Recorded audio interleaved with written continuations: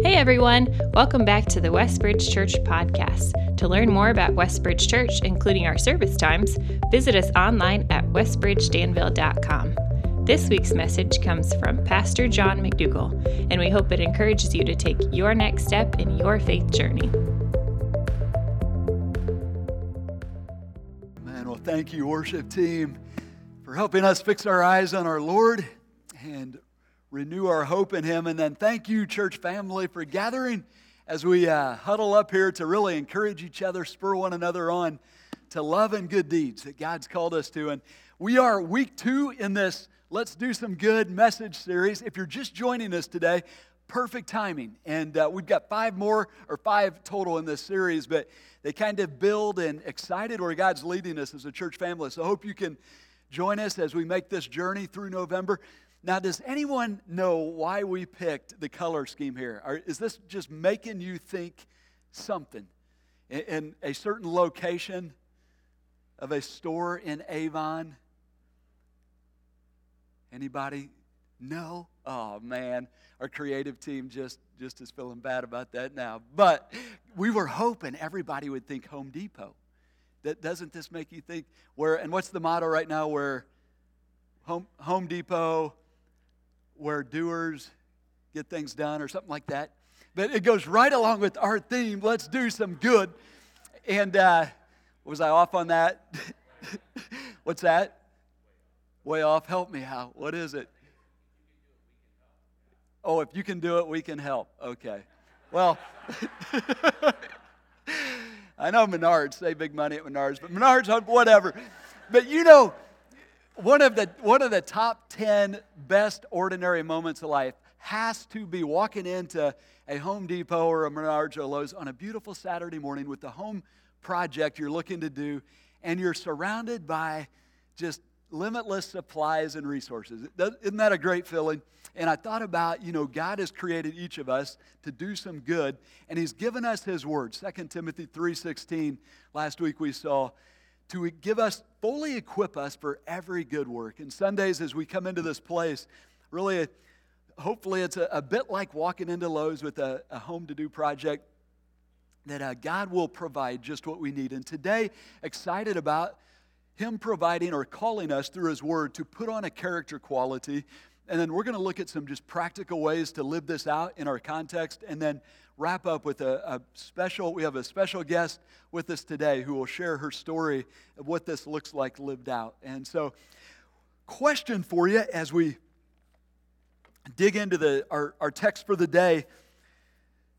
Do you remember the first word that God uses to describe His glory to Moses, the day that Moses said, God, would you show me your glory, back in Exodus chapter 34? Interesting, bold question. And God in His grace said, yep, I'll show you my glory. And remember, He says, take the stone tablets, meet me on the mountain. And then when God reveals His glory, what was the first word that He uses to explain His glory to Moses? And we see in Psalms chapter 103 verses 7 and 8, the psalmist replays that moment. He says, verse 7, He made known His ways to Moses, His deeds to the people of Israel. The Lord is, and here's the word, compassionate and gracious, slow to anger, and abounding in love. And then when Jesus arrives on earth, God in flesh, and those closest to Him describe Him. They watch Him live, and they describe how He's interacting with the people around Him and the needs around Him. What's the word they use? Same word we see God using to describe His glory. And we see this Matthew chapter 14. Jesus has just heard that his cousin John the Baptist was beheaded. I'm sure he's wanting to just spend some time by himself to process this and grieve this. But verse 13 says, when Jesus heard what had happened, He withdrew by boat to a solitary place. Hearing of this, the crowds followed Him on foot from the towns.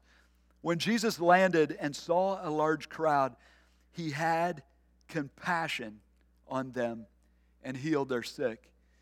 As you look at our Lord and what marks His life, what marks His soul, His heart, compassion is the word that we see And so what do you suppose would be the first word as we come to Colossians chapter 3 and where it moves to that practical part of the letter where Paul's calling Jesus followers, okay, now this is what Jesus did for you. He died for you, rose from the dead.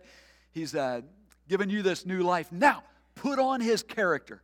Live out his life, and it starts with internal transformation. What's the first word do you suppose that God uses to describe what we're to put on, who we're to be as we follow Christ? And we see it there in Colossians chapter 3, verse 12 that says, therefore, as God's chosen people, holy and dearly loved, clothe yourselves with compassion. And so the question becomes, okay, what is compassion? Familiar word, I think all of us probably know it, but how would you define it? When you really stop and think, if we're to be intentional about actually putting this on, clothing ourselves with this character quality, what is it?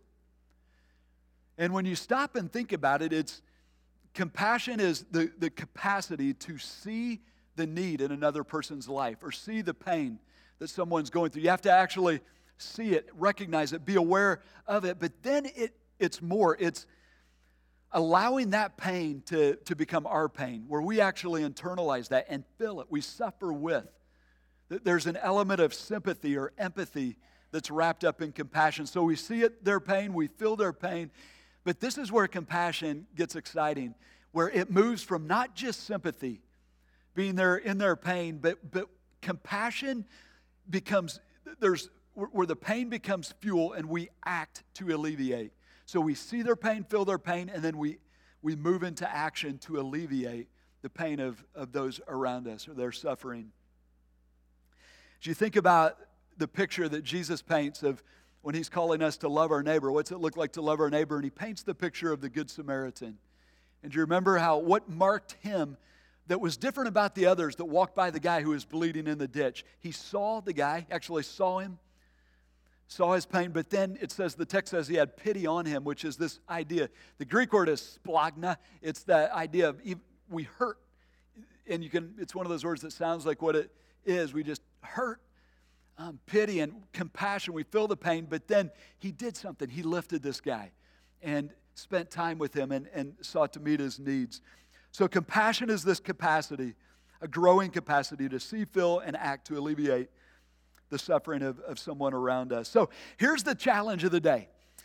We'll put it together. It's simply this: to look and lift with compassion.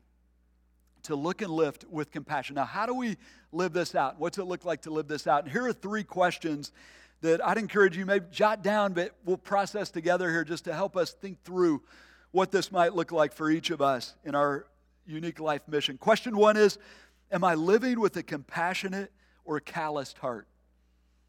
As you think about compassion, it's one of those things God calls us to put it on. Therefore, it's not going to be a natural thing for us. I think, why is that? Well, pain, we don't naturally want to be in pain. We naturally resist pain, and that's a normal and a good thing. But as followers of Christ, we're called to share in one another's pain. And so, how am I doing would be the question. Do I have a calloused heart towards the needs of those around me, or a compassionate heart? As you think about how you see people, are you awake and aware to their needs, to their suffering? Is the first reflex, what are they going through? How are they doing? When it comes to feeling another person's pain, how are we doing there? How do you putting up protection, or am I willing to just say, okay, bring it. I'll taste their pain. I'll feel their pain. And then do I get stranded down here in sympathy, and am I stepping out, active in doing whatever it is I can do to alleviate their pain? I was thinking about my own heart. What is it that causes me to become calloused rather than compassionate? And there's the normal, and it's a sinful but natural tendency just to be self-absorbed. We have to deal with our stuff, and we sometimes can get so wrapped up in our world that we lose sight of what's going on in the world of those around us. So we have to push out of that. But there's a more subtle danger, I think, that can create a callus on our hearts, where We long to have compassion, and it's getting caught up in a hurried lifestyle and having a hurried soul. Have you noticed that in your own life? How it's not that you don't care, but you're just too busy to care at times. And what I found myself saying this week is, it's hard to hurry compassion, isn't it?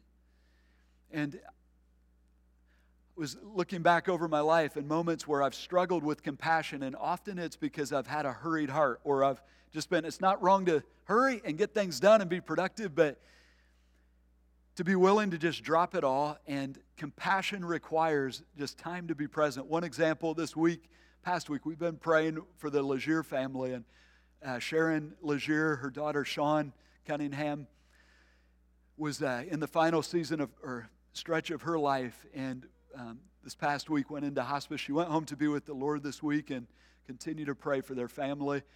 But Saturday on Halloween, the family invited me into that sacred space to pray with Sean and to just be with her, to be the Lord's presence with her. And Saturday was one of those days, if you have them, where you wake up just sprinting from one thing to the next, and it's just packed. But thankfully had from 5 to 6 opportunity just to be with Sean and their family. And so I went flying into the hospital and was with them. But as I came back out to the car and just debriefed with the Lord a little bit, it was like, that was not good in terms of me being a comforting presence to them. I felt like it was a failure. And I was like, why? And I realized I was hurried all day. It was when you get into go mode and just going, one thing to the next. And I was going to be with Sean from 5 to 6 and then on to the next thing, rather than just saying, if I'm here all night, I'm here all night. And it hit me, you can't hurry compassion, can you? There's an element to it where it just requires to be present. I'm here, all in, for as long as needed, and stepping out of that hurried soul state of living. So the first question, how are we doing? Am I living with a compassionate or a calloused heart? And then second question, who can I lift? So this is moving out to look at your life and who in your realm of influence has God given you the opportunity to lift, and who may be struggling. I love the way we see God's compassion in action in Psalm 113, verses 4 to 8, where it says, the Lord is exalted over all the nations. His glory is above the heavens. Who is like the Lord our God, the one who sits enthroned on high? So here we see God's greatness, His glory, but here we see His glory in His compassion, where it says, who stoops down to look on the heavens and the earth. He raises the poor from the dust and lifts the needy from the ash heap. He sets them with the princes of His people. And don't you love the graphic picture that we see here of our God, where it says He raises the poor from the dust, and I picture just the dust of poverty, and then the needy from the ash heap, just the lowest of low. Our God, great as He is, reaches down and lifts those who are hurting. And that's our story, as He's lifted us out of our poverty. But what it does, what it ignites in us is, He says, follow me.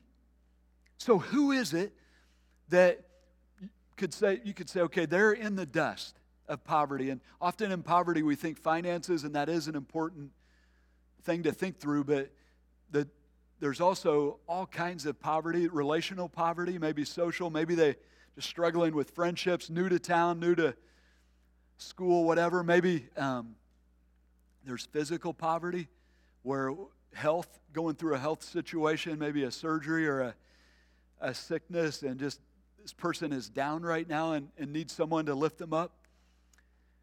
The biggest, I think, is spiritual poverty, where they're just not right with God, and maybe they haven't come to trust Christ yet, and just thinking, what would it be like to not have the hope that I have in Christ, and being willing to see their need and drop down into their pain, and then how can I lift them up? How can I be a compassionate presence to them?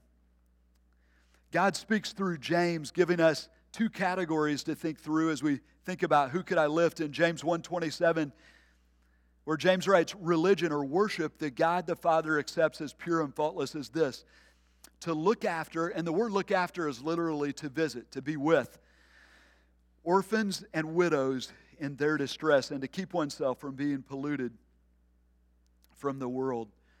So the word orphan there lifts up the category of the child who does not have the family structure around them to help them thrive and to survive and to live. And so who would be a child in your life? Is there someone that you could lift up? Maybe the kid on the soccer team or football team or basketball team that may not have a dad figure in their life. Think about a child that God's allowed you to be a friend of your kids. And then the widow, the category of widow. And when a lady loses her husband, and think about our church family and who are the widows that God's placed around us. Maybe in your neighborhood, is there a widow that may not have a church family and that you could be a compassionate presence to her? The word distress is that idea of where life is just pressing in on them and to alleviate that. So I was thinking about our church family, so many really neat stories of our men stepping in. Rick Kiemel's one of those guys, he'd never tell you about it, but he, over the years, has just stepped in for widows in our church, practical ways, helping out around the house. And I know, was over with Gail Hayes one time and asking her, hey, do you need help with your snow? And she's like, no, Rick's got my snow. And he will show up and shovel her driveway for her, and just being the compassionate presence of the Lord. But who can I lift? And then the third question is, okay, what can I do to help? And this is that idea of where compassion moves from good intention to action. So where we get up, get busy, and do some good. And compassion becomes that fuel. We feel the pain. That pain becomes fuel to move us to do something to help. And so the challenge of the day is simply this: look and lift with compassion. And it fires you up when you stop and think, God has empowered us. As Wes said at the beginning of the service, we have the power of God beating in us. Paul told Timothy, for God did not give us a spirit of timidity, but of power, of love, and self-discipline. And it's God's power that's recreating us to have hearts that beat with compassion. And what if all of us just say, okay, I will look, I'll be aware, and then I will lift with compassion when God, you show me who may need some lifting this week. And it's exciting to think about what God's going to do. One thing, though, the first step in putting on compassion is receiving the compassion of our God. And what God did for us in solving our biggest problem and our biggest need, which is separation from Him due to our sin. And He gave His Son, Jesus.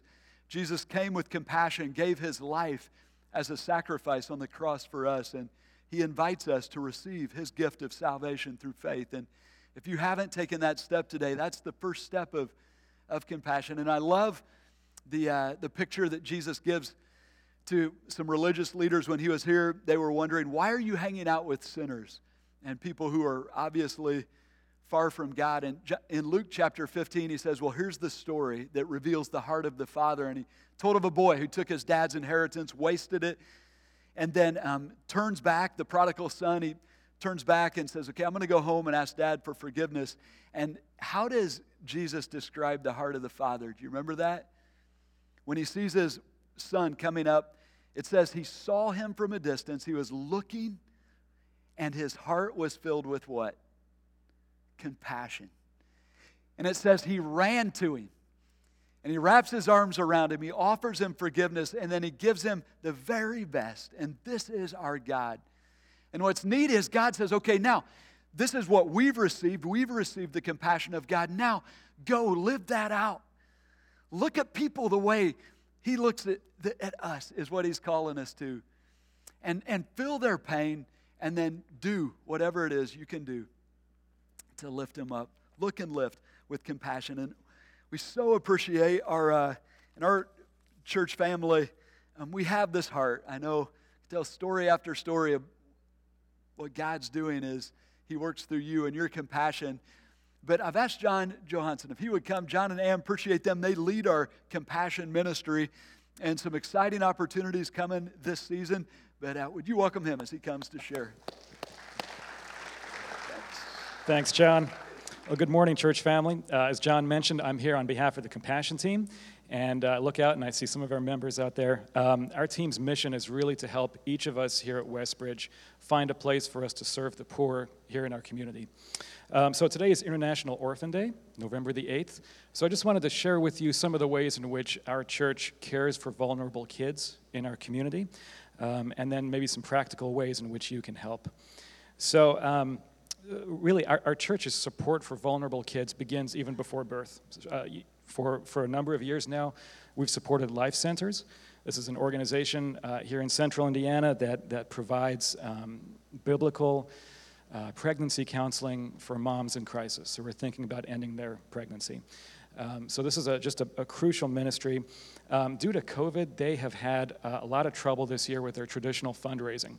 So normally they do the Bottles for Baby campaign in the spring, the Walk for Life in the fall, and they just haven't been able to do that this year. So please be praying that Life Centers would continue to have the resources that they need for this really important work.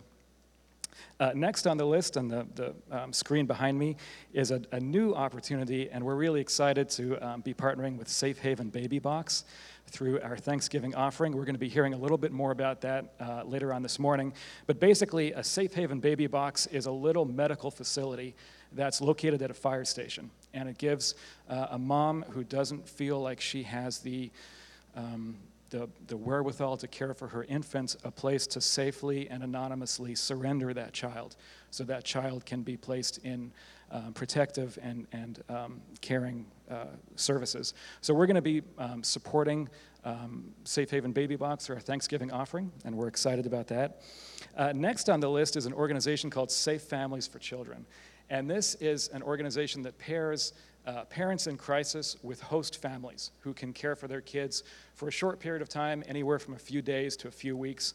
And you know, parents, if you can think about how tough it is to get important things done when you have kids trailing behind you, imagine yourself as a single mom or a single parent trying to maybe get a new job, find a new apartment, find a new car, and doing all of that with kids. It could just be a really difficult situation. So Safe Families places kids with host families who can care for them in their homes for a period that's no longer than 6 weeks at a time. So we've had a number of families here at Westbridge who have been host families. If this is interesting to you at all, if you'd like to hear more information about this, please email compassion@westbridgedanville.com. You see the email address on the screen there, and we can connect you with some of these experienced families so they can tell you a little bit more about it. Next on the list, Family Promise. Many of you have supported Family Promise over the years. This is an organization that cares for homeless families in our community. And you might say, you know, how much of a homelessness problem does Hendricks County have? It has a problem, and it's growing. We just don't see it because it looks different from homeless problems in other counties. Every year, the Indiana Department of Education does an annual survey of homeless K through 12 kids.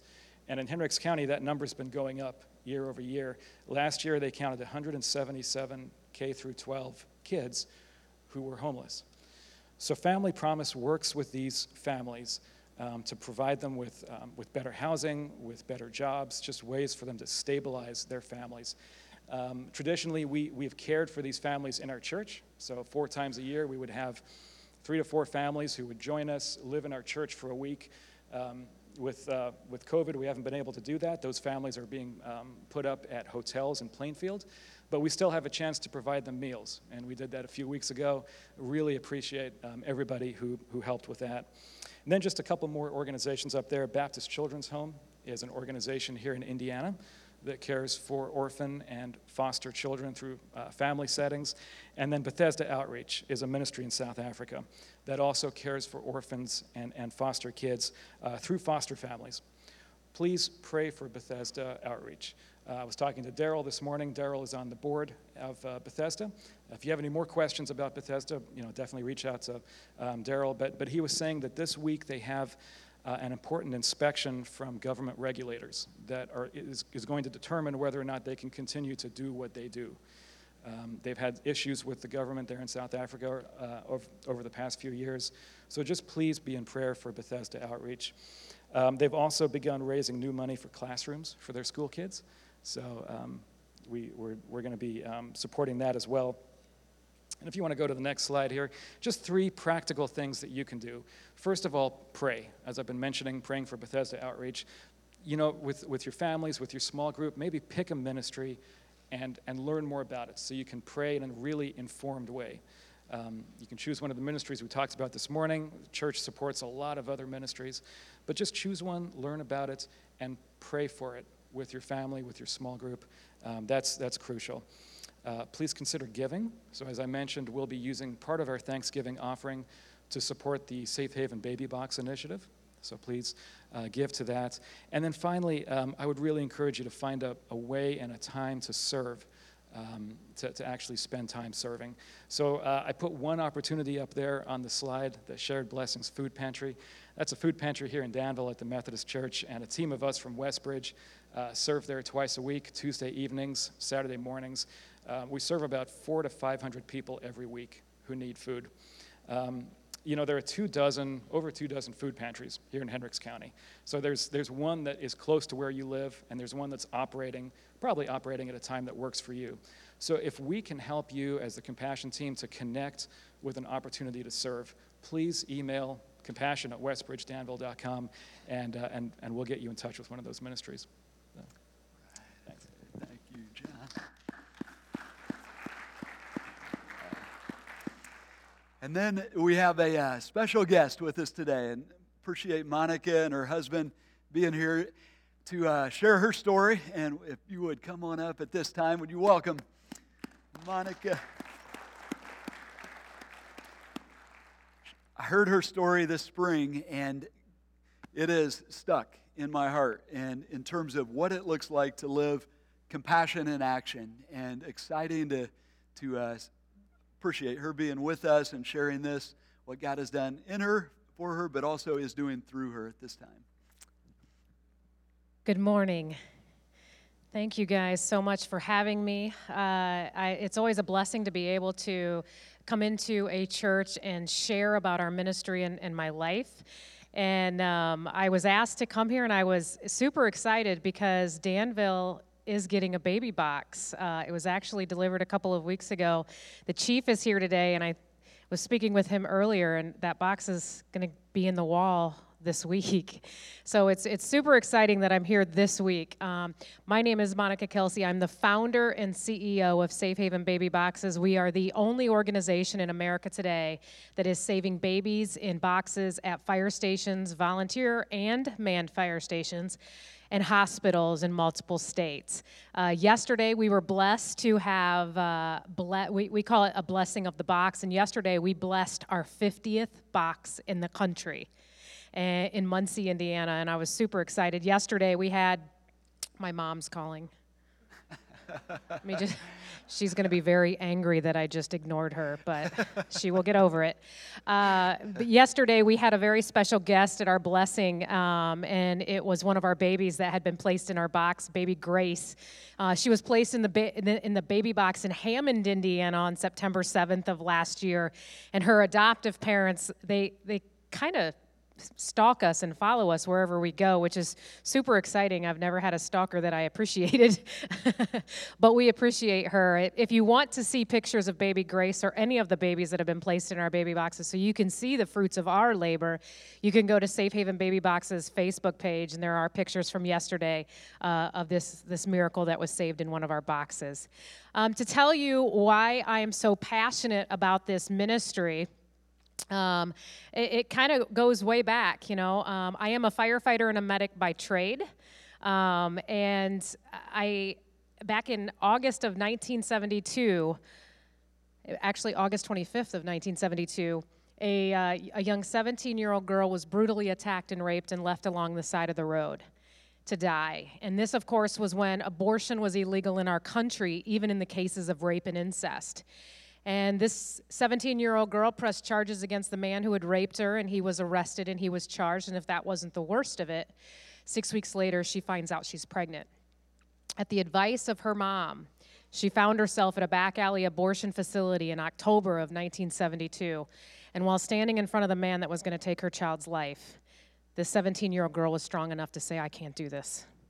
And she left that facility and never looked back. She was hidden for the remainder of the pregnancy and gave birth in April of 1973 and abandoned her child 2 hours after that child was born. And that child was me. So my biological father is a convicted rapist, and I don't even know my ethnicity. But I am still a human being, and I still have value, and my life isn't worth less than yours simply because of the way I was conceived. And I didn't deserve the death penalty for the crime of my biological father. You know, I speak at hundreds of churches every year, and the one thing that really drives a knife in my heart is when I hear people in the church saying, I'm pro-life except the cases of rape and incest. And, you know, when you say that, you're basically saying that my life doesn't matter. You know, we want, as pro-lifers and as Christians, we want to protect these women. We want to protect the unborn. But then when a woman is raped, we don't want her to go through any more pain or any more violence. But we can't forget that there's an innocent child's life that is hanging in the balance. And in us saying that I'm pro-life except is making this child worthless. You know, being a firefighter and a medic, it's an adrenaline rush to save somebody's life. I mean, in the back of an ambulance, you save somebody's life, it's like you just feel like your worth is better. You know, I got to meet my biological mother when I was 37 years old, and that became the best and the worst day of my life because that's the day I learned that not only was I an unwanted child whisked into this world by violence, but I was also abandoned as an infant. And so if there was a poster of an unwanted child with a picture and a name, I was sure at that moment that my name was on it. And so learning this from her at 37, I buried myself in my work because the moment that she told me that my biological father was a convicted rapist, I felt like my worth went down. Like I was going to have to prove how worthy of this life I was. And so I buried myself in my work on an ambulance every single night because the more lives I saved, the more my life was worth more. And that's wrong. We shouldn't be made to feel like we're worthless simply because of somebody else's mistake. You know, getting to meet my biological mother really changed my life because she not only gave me the compassion that I needed, but she also gave me the empathy that I needed to be able to do what I do today, which is walk alongside women who are in the midst of a crisis. And you know, I understand that some people would be like, safe haven baby boxes, like really? Like you're asking women to put a baby in a box? Like seriously? Yes. Yes, I am. That's where we are as a society right now.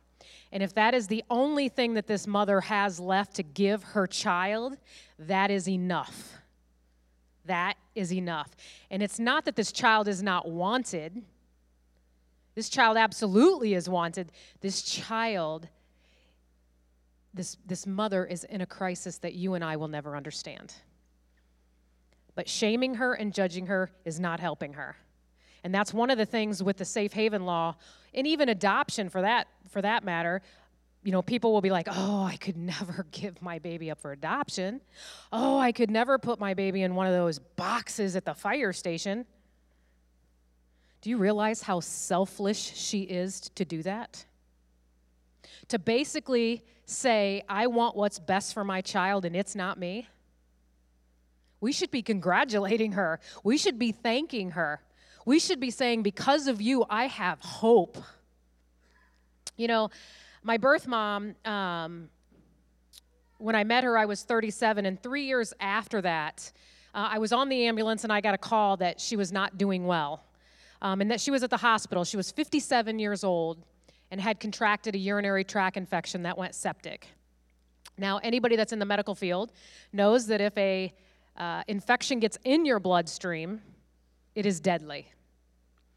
And I immediately left my shift on the ambulance and headed up to Michigan, which is where she lived. And I want to say, she never had any more children after me, which is very common with rape victims.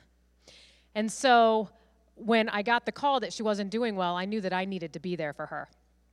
And so we head up to the hospital, and she's on a ventilator. She was halfway sedated. She was able to write on a piece of paper anything that she wanted or what she wanted to say, so we were still able to communicate with her.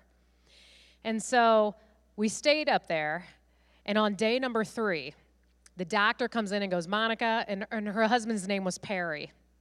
And she said, Monica, Perry, she's doing really well. I think we're going to try and take the ventilator out tomorrow. Her test results are coming back. They're looking so well. I was so encouraged because I didn't want to lose the one piece of my past that I had just met. And so I decided that night that I was going to go home. I thought, I can go home, get some sleep, shower. I probably stunk. And sleep in my own bed and see my kids. And I kissed her on the cheek, and I said, I love you, girlfriend. You are my hero. And she would always, say, oh, no, I'm not. It was always, she just didn't want to hear that. But to me, she saved my life. And so I kissed her on the cheek, and I said, I love you, girlfriend. You are my hero. And her name to me was girlfriend. She wasn't my mom. My mom raised me. My mom is my adoptive mom. This was my girlfriend. And that's how we handled the fact that I was her biological daughter, but that she placed me for adoption.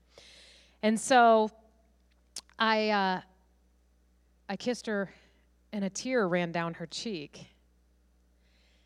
And I left, went home, slept, came back to the hospital the next morning, and her husband, Perry, was standing in the door of the hospital of her room, and he says, Monica, she slipped into a coma last night. Now, if I would have known that those were the last words that I was going to say to her the night before, I would have said so much more. And she fought for 3 more days to stay here. But on the 7th day, the doctor walks in and goes, Monica, I'm sorry. We have done everything we can. But she is dying. And so at that moment, I was angry. Because why would Christ bring her into my life and then take her away?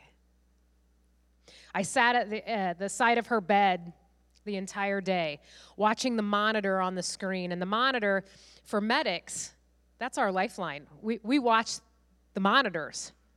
And the doctor comes in and goes, I'm going to shut this down. We're just going to let her go in peace. I'm like, don't touch the monitor. I need the monitor. And so all day I sat there and just watched the beating of her heart on a monitor. And I held her hand, and my husband sat behind me and held me. And she took her last breath. She was with me when I took my first breath, and I was holding her hand when she took her last. And how amazing is our God to allow me to be there for her in her weakest moment, as she was there for me and mine at that abortion facility in 1972 when I needed her the most. Today, I stand and tell her story, because this isn't my story. This is her story. I'm just the one who received her gift and is able to tell it. And I hope that she is looking down on me today, knowing that the daughter that she saved is now saving others. We've had almost 100 women since November of 2017 come through our program of Safe Haven Baby Boxes. Genesis 50:20 says it best. You intended to harm me, but God intended it for good, to accomplish what is now being done, the saving of many lives. I live by that scripture because I'm not worthless. There was a plan for me from the start. I just had to find it at 37 years old and then walk the path. I don't know how much time I got left. My husband usually stands up and tells me when I'm at 13 minutes. Am I close? I'm at 13 minutes. My husband travels with me. My husband is the mayor of our city and home of Safe Haven Baby Box #1. It was really easy to talk him into putting a baby box at his fire station if he wanted to come home that night and sleep with his wife. But I'm going to end with this. And, on the screen, before I came up here, there was a ministry in Bethesda. It was Bethesda Outreach in South Africa. And I was actually on a speaking tour in Cape Town, South Africa in December of 2013 when I seen the very first Baby Safe. And so South Africa was the inspiration for me to bring this program back to the United States. And I actually hand drew a baby box on a Delta napkin on an 18-hour flight back from Johannesburg. But I was actually reminded a couple of weeks ago at one of our blessings of our boxes by a pastor who had spoke. And there was a man named Isaiah in the Bible, you may have heard of him, who spoke on God's behalf to the people quite a long time ago, who had heard the voice of God when society was in a pretty dark place. And they needed God's help. And so God, from his throne, asked, "Who shall I send? Who will go for us?" And Isaiah boldly said, "Here I am, Lord. Send me." The day my birth mom passed away, I wasn't sure where my life was going to go, but I gave it to Christ, and I said, "Here I am, Lord. Use me." And now I'm being used. So, has Christ reached out to you? Have you listened? Have you said, "Here I am, Lord, use me"? Once you do that, the view is amazing. God bless you guys. Thank you so much for having me today.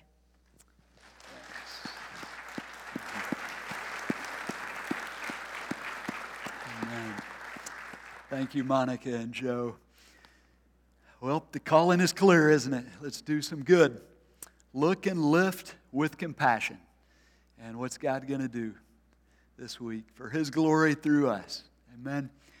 One of the, if we could put the Thanksgiving offering slide up, and excited for the opportunity we have just to, out of the all that God has done for us, to express our love for him and give to these, a variety of compassion ministries globally, locally, and then here at Westbridge Ministry Impact. But you'll notice the baby box under our local impact, and having Chief Roberts here with us today. Special welcome to him and his wife, and appreciate this has been his really baby, and our firefighters took this and ran with this and are allowing us the opportunity to be a part of this. And exciting that this week, hopefully, or before Thanksgiving, that at our fire station here in town, the baby box will be installed. But thank you for your help as well. And thanks again, Joe and Monica, for being with us today. Would you join me in prayer? Father, we thank you that we can come to you through Christ and your compassion. We remember in Corinthians, Lord, where you are described as the Father of compassion. And as we look to you, we see the eyes of compassion.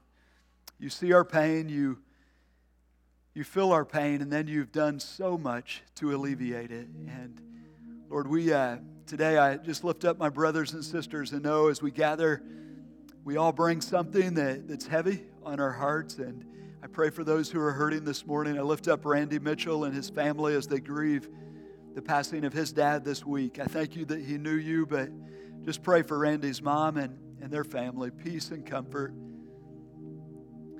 Lord, I pray for Sharon and Chris Legier as they grieve Sean's passing, and just pray that you would hold them close. Lord, whatever it is that is weighing us, we bring that to you, and thank you that our pain, our hurts do not overwhelm you or in any way cause you to look away. In fact, you tell us that you move towards our pain and our weakness, and we just praise you for that. Thank you that your throne is a throne of grace, that we can find all that we need to help us in our time of need. Lord, I thank you for our church family and just the heart of compassion you've given us, as well as our community, Lord, and just pray that you would be with those who are hurting in our community, be with our caregivers and first responders, and just us as a church as we go out this week, Lord. May we go with hearts that are beating with your compassion to serve those around us for your glory. And we pray this in Jesus' name. Amen. If you were encouraged by today's talk and believe it would be helpful for others, please be sure to subscribe or share. To experience other messages or find helpful resources, visit us online at westbridgedanville.com.